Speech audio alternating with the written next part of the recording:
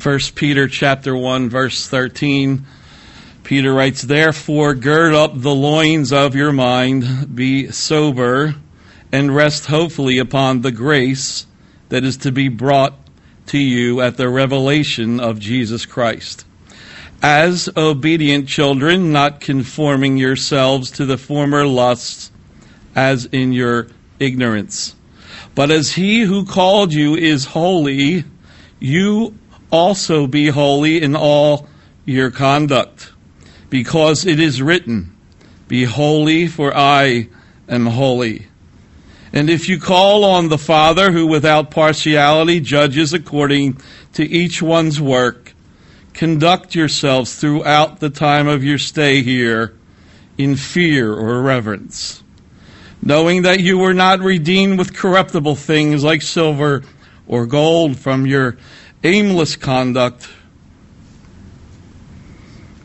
received by tradition from your fathers, but with the precious blood of Christ, as of a lamb without blemish and without spot." And as we open 1 Peter, he gives some background before that. He is writing this letter to the Christians who were dispersed, primarily to the Jewish believers that were scattered, but to Gentiles as well, because of the persecution of the early church in Jerusalem. And we have seen that in the book of Acts as we're currently going through that on Sundays. And he writes of this great salvation we've received, that we've been chosen by God, that we have been born again unto a living hope through the resurrection of Jesus Christ from the dead, to an inheritance that's incorruptible and undefiled, and it does not fade away, reserved in heaven for you, who are kept by the power of God through faith for salvation. And Peter writes that there's going to be trials, but your faith in Christ will bring you through. And he speaks of a salvation that the prophets who wrote and the angels did not fully understand. But now the gospel was being preached by the Holy Spirit sent from heaven, all of the wisdom of God. This miraculous salvation, which was ordained before the world was even framed, as the Godhead put this plan of salvation for us whom he knew would fall. That the Father would be willing to give all that he loved in his Son, that the Lord Jesus would be willing to give his life for the payment of our sins, and that God the Spirit would be willing to seal us and keep us and bring us home, to present us faultless before the throne, Jude writes. And God the Spirit, now residing in each one of us who have been born again. In light of this great salvation, Peter writes, then how shall we live? Peter writes through the power of the Holy Spirit, in sanctification of the Spirit, he says actually in verse 2. For obedience, he writes, being set apart by the power of the Holy Spirit. 1 Peter chapter 1, verse 13. Therefore, gird up the loins of your mind, be sober, and rest your hope fully upon the grace that is to be brought to you at the revelation of Jesus Christ. And so Peter begins to speak about the way that we should live. Because of this great salvation, because of the great cost of it now, Peter begins to lay out the way that we should live. And he says to gird up the loins of your mind. In those days, they wore robes, and in order to run or to do any type of work, they had to pull up these robes in order to run or to do anything. And so he's using that metaphor to speak about our minds now. Like rolling up your sleeves now we talk about, right? To do work. Be sober, he's saying, and be serious. He would later say in what's recorded in 1 Peter 5, be sober, be vigilant, because your adversary, the devil, walks about like a roaring lion, seeking whom he may devour. And so he's saying to be careful what you set your mind to, what you continue to think on or dwell on. And, you know, if we fill ourselves with diners, drive-ins, and dives, or, you know, this is us, or all the things that we can choose from this world, we become worldly. Paul writes, "Finally, brethren, whatsoever things are true, whatsoever things are honest, whatsoever things are just, whatsoever things are pure, whatsoever things are lovely, whatsoever things are of good report, if there be any virtue or moral excellence, and if there be any praise, think on these things." Set your mind, Paul would say in Colossians, on things that are above, not the things on this earth. And that's what Peter's saying as he begins to lay out how we should live. Gird up the loins of your mind. And he says, rest your hope fully upon the grace that is to be brought to you. And we know that we're saved by grace, right? Paul writes about that in Ephesians. He says you're saved by grace through faith. It's not of yourself, but it's a gift from God. And so grace is God's unmerited favor, and we're saved by that. And it's grace that we stand by. He would write in Romans chapter 5, by whom also we have access by faith into this grace wherein we stand and rejoice in hope of the glory of God. There is grace that will be brought to us when Jesus returns, and that's what Peter's writing about now. And Paul writes about that in Ephesians as well, that in the ages to come, he might show the exceeding riches of his grace and his kindness toward us through Christ Jesus. God will continue to show us that through eternity. And one of the things that we'll experience with him is his unmerited favor all through eternity. Forever and ever, Christ will show us the exceeding riches of his grace. Verse 14, as obedient children, not conforming yourselves to the former lust as in your ignorance.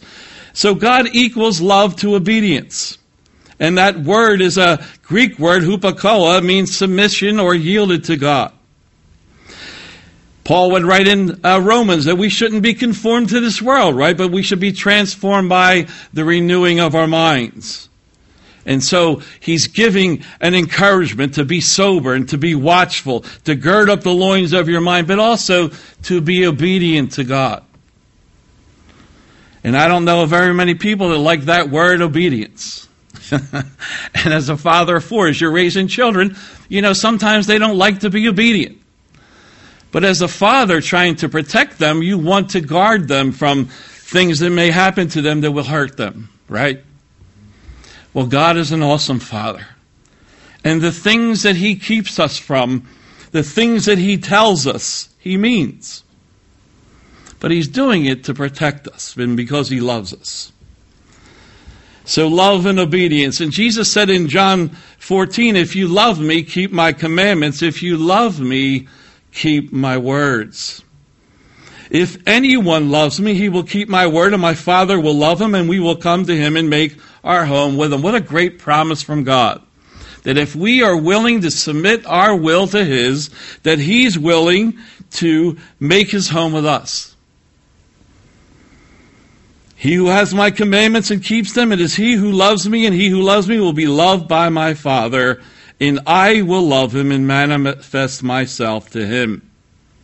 He who does not love me does not keep my words. And so obedience equals love. We can't say that we love Jesus and walk in direct rebellion to what he teaches. And so how can we live in obedience to Christ as obedient children? How are we able to do that? Because sometimes we hear these things through the Word of God and we think they're for someone else. Someone that's much more holy. Maybe they're much more religious. It must be for them because I can't seem to do it. But God is calling us in the Scriptures here to be holy, to be set apart. And so is God commanding something that we are unable to keep? As a good portion of Christ's church lives in compromise today, how can we live in obedience? How can we live set apart unto God? God doesn't command us to do things that we're unable to do. How can we live holy? How can we live set apart to God? Well, the answer is by the Holy Spirit that he's given to all of us who are saved. Not only did Christ save us, but he sent the Holy Spirit, the Spirit of truth, he says, to dwell within each one of us. The Spirit of God that leads us to a deeper knowledge of the gospel of truth. It gives us divine strength needed to enable us to undergo trials and persecutions on behalf of the divine kingdom. Jesus would call him the helper or the succorer, the aider, the assistant, the comforter, the overcomer. Jesus said, I wouldn't leave you as orphans. I will give you another, one that is like unto me, a helper. The same Spirit, Paul writes in Romans, that rose Jesus Christ from the dead is now within each one of us. And Christ has given us power to overcome. And yet many are still walking in compromise, not understanding what we've been given. Paul writes, we are dead to sin now and alive to God in Christ Jesus. That our old man was crucified with him, that the body of sin might be done away with. That we should no longer be slaves of sin. But it's not going to be by our might or our power that we're going to overcome. Because the Word of God says, not by your might or power, but by my Spirit. And so Jesus didn't leave us as orphans. He gave us the same power that rose him from the grave. And now we're able to stand, therefore, like Paul writes in Ephesians, in the full armor of God. The Bible says we can do all things, right, through Christ who strengthens us. We can be more than conquerors through Christ who loves us. By faith that we would believe that we received that Spirit of God. Just as we believe by faith that we received salvation, by faith we believe that we received the Spirit of God that Jesus said that we would. And in that Spirit comes power. Power to overcome. John would write, but whoever keeps his word, truly the love of God is perfected in him. By this we know that we are in him. And so obedience to Jesus. Why? Because he's worthy. Don't be ensnared with your former lusts, he writes. You are a new creation in Christ. Old things pass away, and behold, all things become new.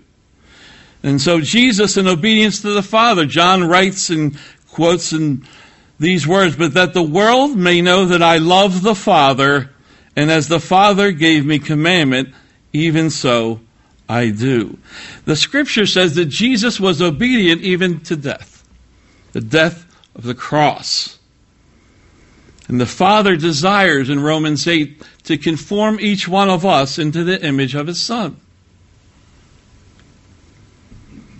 Verse 15, but as he who called you is holy, you also be holy in all your conduct.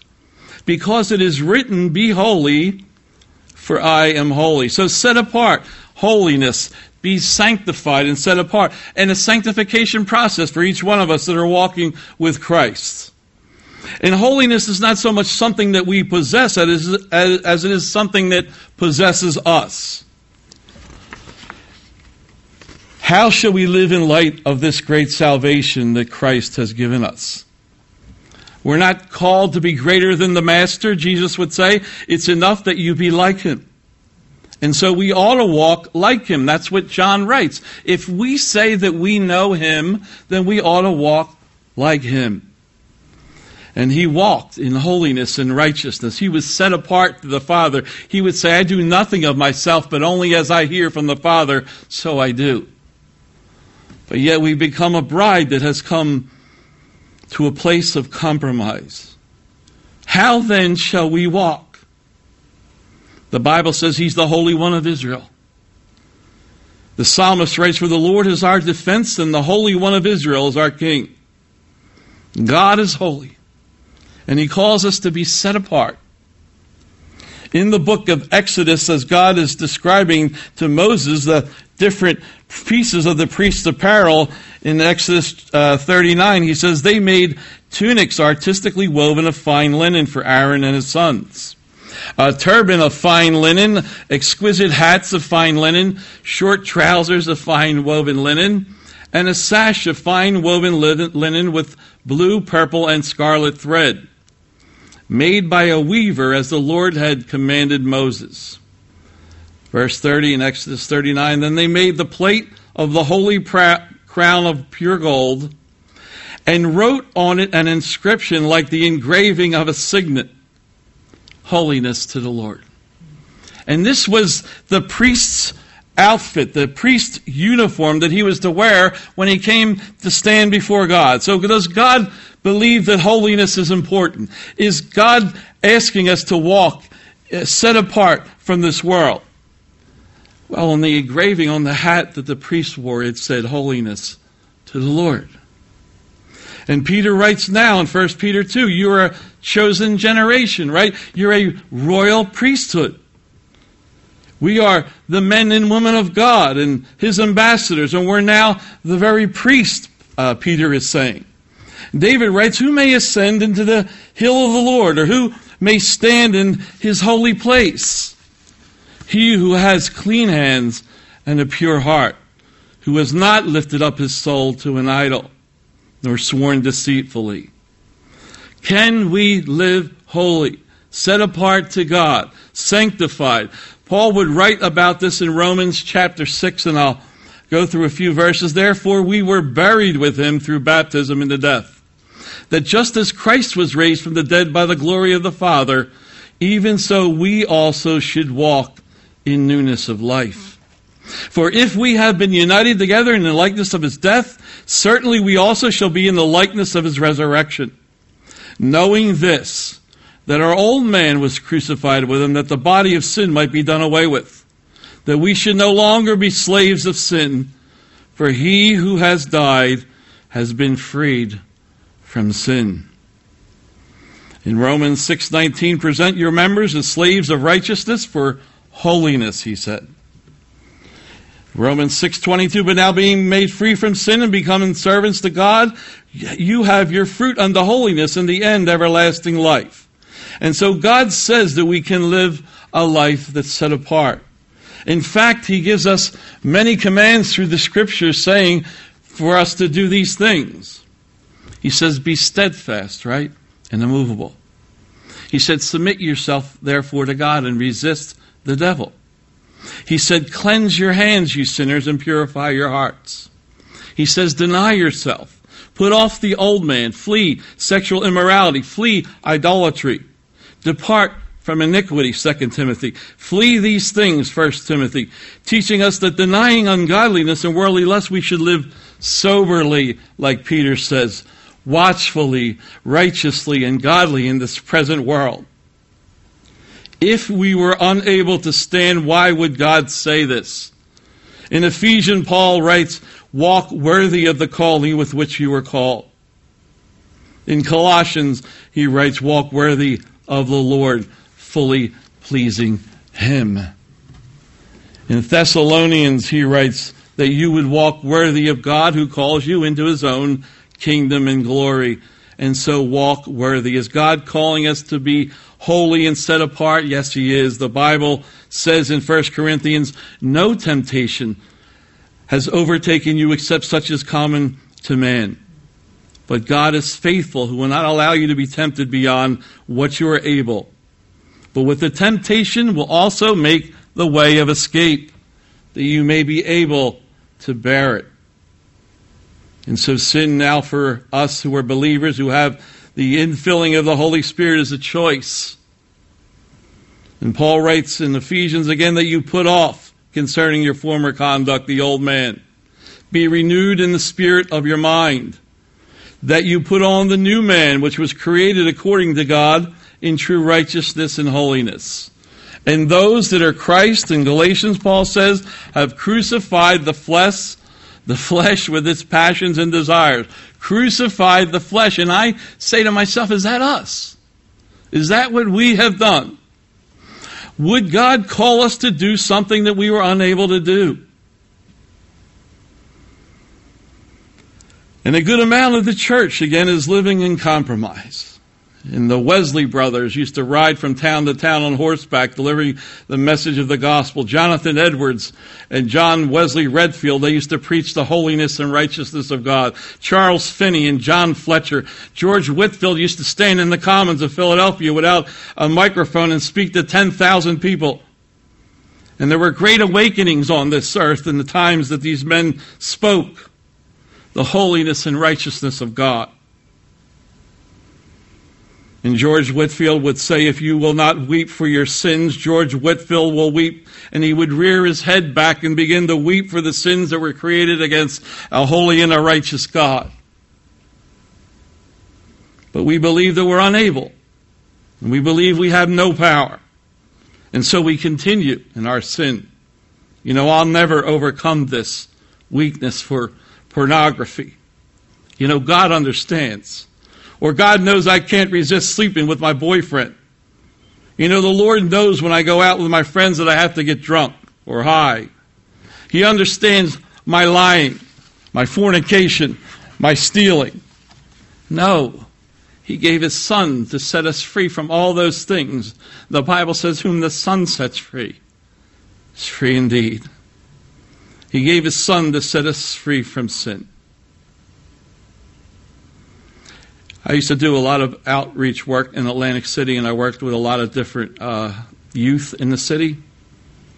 And it was a privilege to be able to do that. It was a police athletic league and the Boys and Girls Club and in the Covenant House, and be able to speak to some of the children there that maybe have one parent. Some of them have no parents, and because of that, some of them have been abused, and they've been told things to them that they would never amount to anything, that they would never be any good at anything. And they were told these things over and over. And as you hear things over and over, you may start to believe these things. And I can remember one night I was in the Boys and Girls Club, and we were speaking about having a plan. You know, that it's good to have a plan of what you'd like to do when you get older. And I could remember that the one girl said that she wanted to be a lawyer. And as soon as the words came out of her mouth, the rest of the people that were in that room, the kids that were her friends, maybe not so friendly, but they started laughing at her. And I stopped them and I said, you know, if she wants to be a lawyer, she can do that. She may have to study. She may have to give up some things, but she can be that. And that's not good parenting when someone tells their children that. And it's not godly, and it's not of Jesus to say that to someone, because they start to believe those things, and they have a very hard time overcoming in this world after that. Well, in the same way, we have an enemy that speaks the same discouragement into each and every one of us. You'll never overcome this addiction, this fornication. You'll never overcome the anger or the bitterness. The lust, you'll never be free. The enemy speaks these things into us that we have no power to overcome. How could God ever use you? Look what you have done. And one of the names of the devil himself is the accuser, right? In Revelation 12 it says. But God says that you can do all things through Him. He says that He's given us another, just like Him, Jesus said. I'll give you a comforter, a helper, one that will strengthen you, the Holy Spirit, to overcome. You know, we may be facing struggles, but knowing now that we have the ability to overcome through the Spirit of God. And one person thinks in their heart that they can never overcome, and so because of that they live in their sin, and the other one knows that they've been given the power of God within them, and so that they're able to overcome, and so they live a life that brings more glory to God. And so if we get anything tonight, we should understand that God didn't leave you as an orphan, that He's a good Father, and that He gave you the Spirit of God so that you could overcome. Do you see the difference? One believes they can overcome, and the other one knows that he's been given the power of God in order to overcome. The other believes they're a new creation, a new creature in Christ, endued with the same Spirit that rose Christ from the dead. And that's such a great difference. Like the child, it thought they couldn't be anything. With the knowledge now that they could be that. They could overcome. And God hasn't left you alone. Christ did what the law could not have done through the weakness of our flesh. He fulfilled the law. He took our sin and He nailed it to the cross. And He gave us His righteousness. And how shall we live in light of these things? But He also gave us of His Spirit. He gave us power to overcome. And this is where I believe we lack understanding. You know, we may be a broken vessel or a broken clay pot, but within that pot is the Spirit of God. That same Spirit that rose Jesus Christ from the dead is within us, Paul writes in Romans chapter 8. And God didn't leave you alone. John 14, Jesus said, I'll pray the Father and He'll give you another helper, that He may abide with you forever. Another one like me, Jesus is saying. The Spirit of truth whom the world cannot receive because it neither sees Him nor knows Him, but you know Him. For He dwells with you and He will be in you. I will not leave you orphans. I will come to you. And the promise of God is that He won't leave us without any help. I'll come to you, Jesus said. He's given us the Holy Spirit, the very same Spirit again that rose Jesus Christ from the dead. That same power is now within each one of us. And I'll quote the scripture, but if the Spirit of Him who raised Jesus from the dead dwells in you, He who raised Christ from the dead will also give life to your mortal bodies through His Spirit who dwells in you. That power that rose Christ from death is now in each one of us. Jesus didn't leave you as an orphan, like one without a father. I've seen many children in that city that don't have fathers, or maybe don't even have a mother. But He's given us power from on high to overcome. Otherwise, the scriptures would make no sense. Because He says that we can be more than conquerors, right? Through Him who loved us. That we can do all things through Christ who strengthens us. That we can stand fast in the faith, be brave, be strong. That we are now able to stand in the full armor of God. That we can be steadfast, immovable. That we are able to stand therefore. And Paul writes in Philippians, my beloved and longed for brethren, my joy and crown, so stand fast in the Lord. Beloved, stand fast. If we were unable, why would God call us to do that? The weapons of our warfare, right? They're not carnal, but they're mighty through God to the tearing down of strongholds. The enemy wants you to believe you cannot overcome. You will never be free from this addiction. You have no power. But he is a liar, and he's the father of all lies. God says you have the same Spirit that rose His Son from the grave. The Spirit of Him who raised Jesus from the dead dwells in you. He who raised Jesus from the dead again will give life to your mortal bodies through His Spirit who dwells in you. Life now is within you. Now we are able to stand. And even though I'm still in this body, this clay pot, this broken vessel, I can experience victory. We used to sing this song at the mission all the time. There is victory in Jesus, right? There is victory in Jesus. But there is victory in Jesus. There is power in the name of Jesus. And there is power in the Spirit of God that He's put in each one of us. We don't have to live subjected to the flesh any longer. I begin to live in victory over the flesh. And if you know Jesus as your Lord and Savior, His Spirit makes you alive. Paul would write in Galatians, walk in the spirits so that you don't fulfill the lusts of the flesh. Walk in the Spirit. We can overcome, the Bible said, by the blood of the Lamb and the word of our testimony, Revelation 12. By the Spirit of God that He's given to each one of us who are saved. Why should we be holy?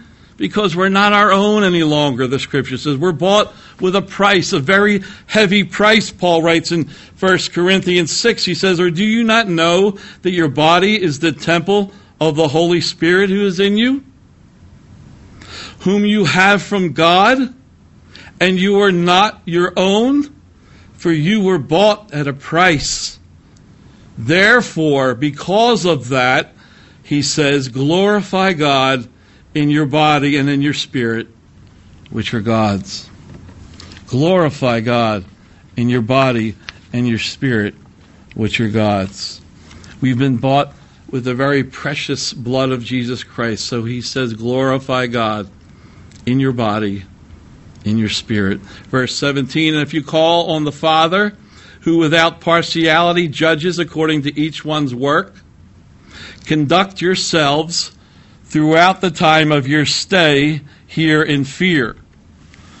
And if you call on the Father, if we as Christians call on a holy God for help, we must understand that we call on a God who shows no partiality, right? He's not a respecter of persons, and will so judge our conduct. And so this makes a working, sober, holy walk all the more important.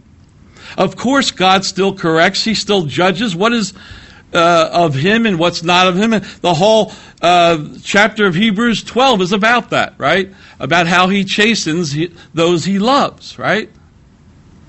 If you endure chastening, he says, God deals with you as with sons. For what son is there whom a father does not chasten? God protects. God our Father loves us.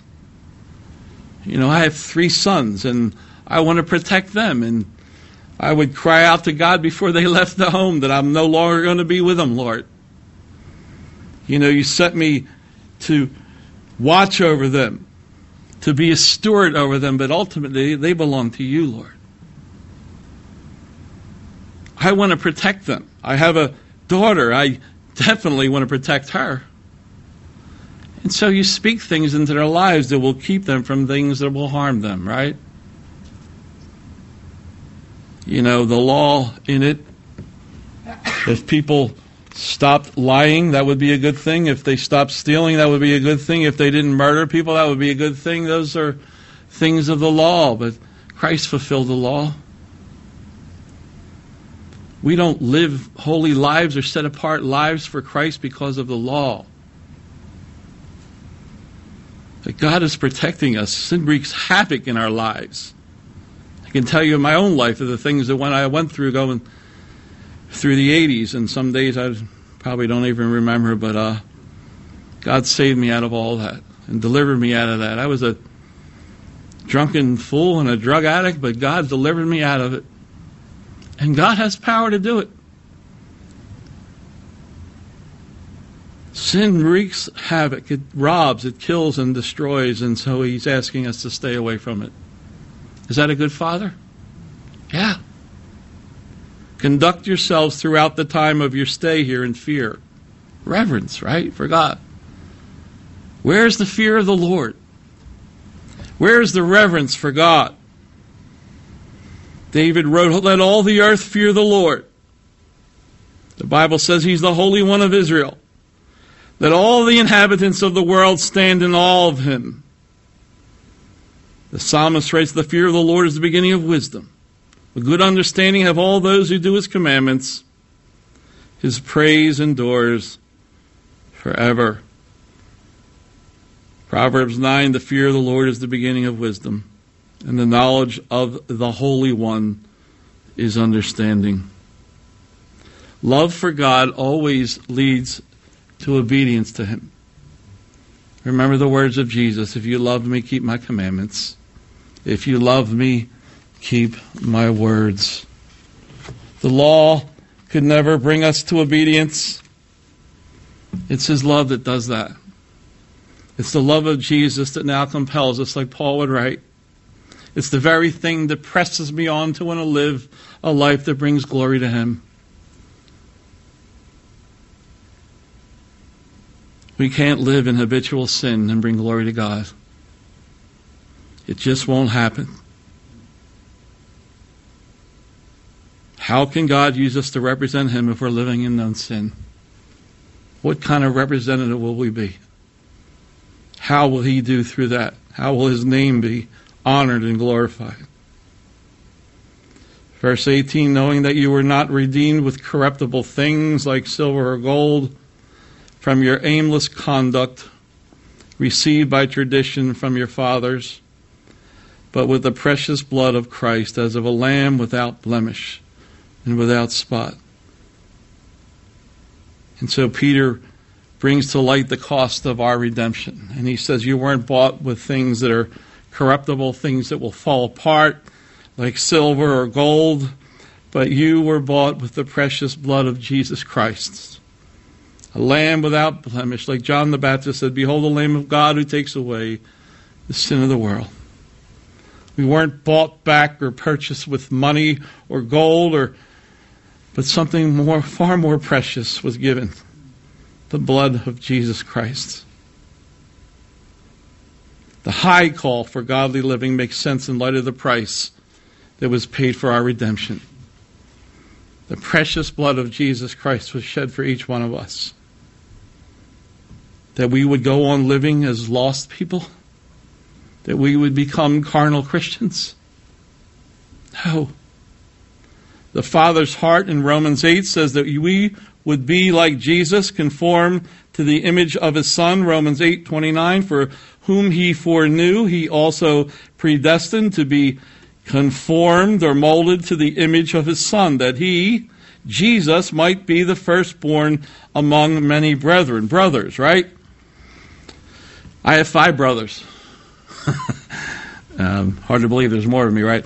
But I have 5 brothers, and once in a while we get together. It's pretty funny. My wife really enjoys all of that when we get together as family. But a lot of us, we have the same type of mannerisms, right? We laugh the same way. We do a lot of things the same manners. We even tell some of the same stupid jokes.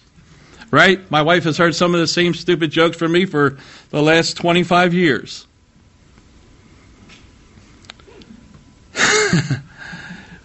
But in the midst of that fellowship with these brothers together, you can tell that we came from the same parents, right? That we have the image of our earthly mom and dad. And Christ died and rose from the grave that we would be like Him, conformed to His image. And it's not a message of condemnation, but an exhortation to walk in the Spirit of God. That power you've been given to overcome. That you would understand that that's what God has given you. He didn't leave you as an orphan. He gave you the Holy Spirit. Another one like Him. And how we believe that is, we believe it by faith, just like we believed in our salvation, that we received salvation by faith. We also understand that, as Jesus said, we've been given this gift of the Holy Spirit. Jesus, at the beginning of John 13, He makes a remarkable statement as we are getting ready to close tonight. Jesus makes a remarkable statement, and something that's always stuck in my heart. He says this, now before the feast, John 13, verse 1, now before the feast of the Passover, when Jesus knew that His hour had come, that He should depart from this world to the Father, having loved His own who were in the world, He loved them to the end. In other words, He extended His love to the very end. Even when they came to get Him in the midst of the garden, He stood out front of them. If it's me you seek, then let them go. Because He loved them, He stood out front. And He loved them to the end. And that's what He promises for each one of us. That your Father in heaven loves you. He sent His own Son to die for your sins. He gave all that He loved in Jesus. And the Lord Jesus loves you, and He'll continue to do that to the end. Who shall separate us from the love of Christ? Shall tribulation or distress or persecution or famine or nakedness or peril or sword? As it is written, for your sake we are killed all day long. We are counted as sheep for the slaughter. Yet in all these things we are more than conquerors through him who loved us. For I am persuaded that neither death nor life, nor angels, nor principalities, nor powers, nor things present, nor things to come, nor height, nor depth, nor any other created thing shall be able to separate us from the love of God, which is in Christ Jesus our Lord. Nothing can separate you from the love of God. It is the love of Christ that will compel us to want to live a life that brings honor and glory to him. Be more than a conqueror for Jesus. Through his Spirit, the same Spirit that rose Christ from death, the same Spirit that dwells mightily in you now, be more than a conqueror for him.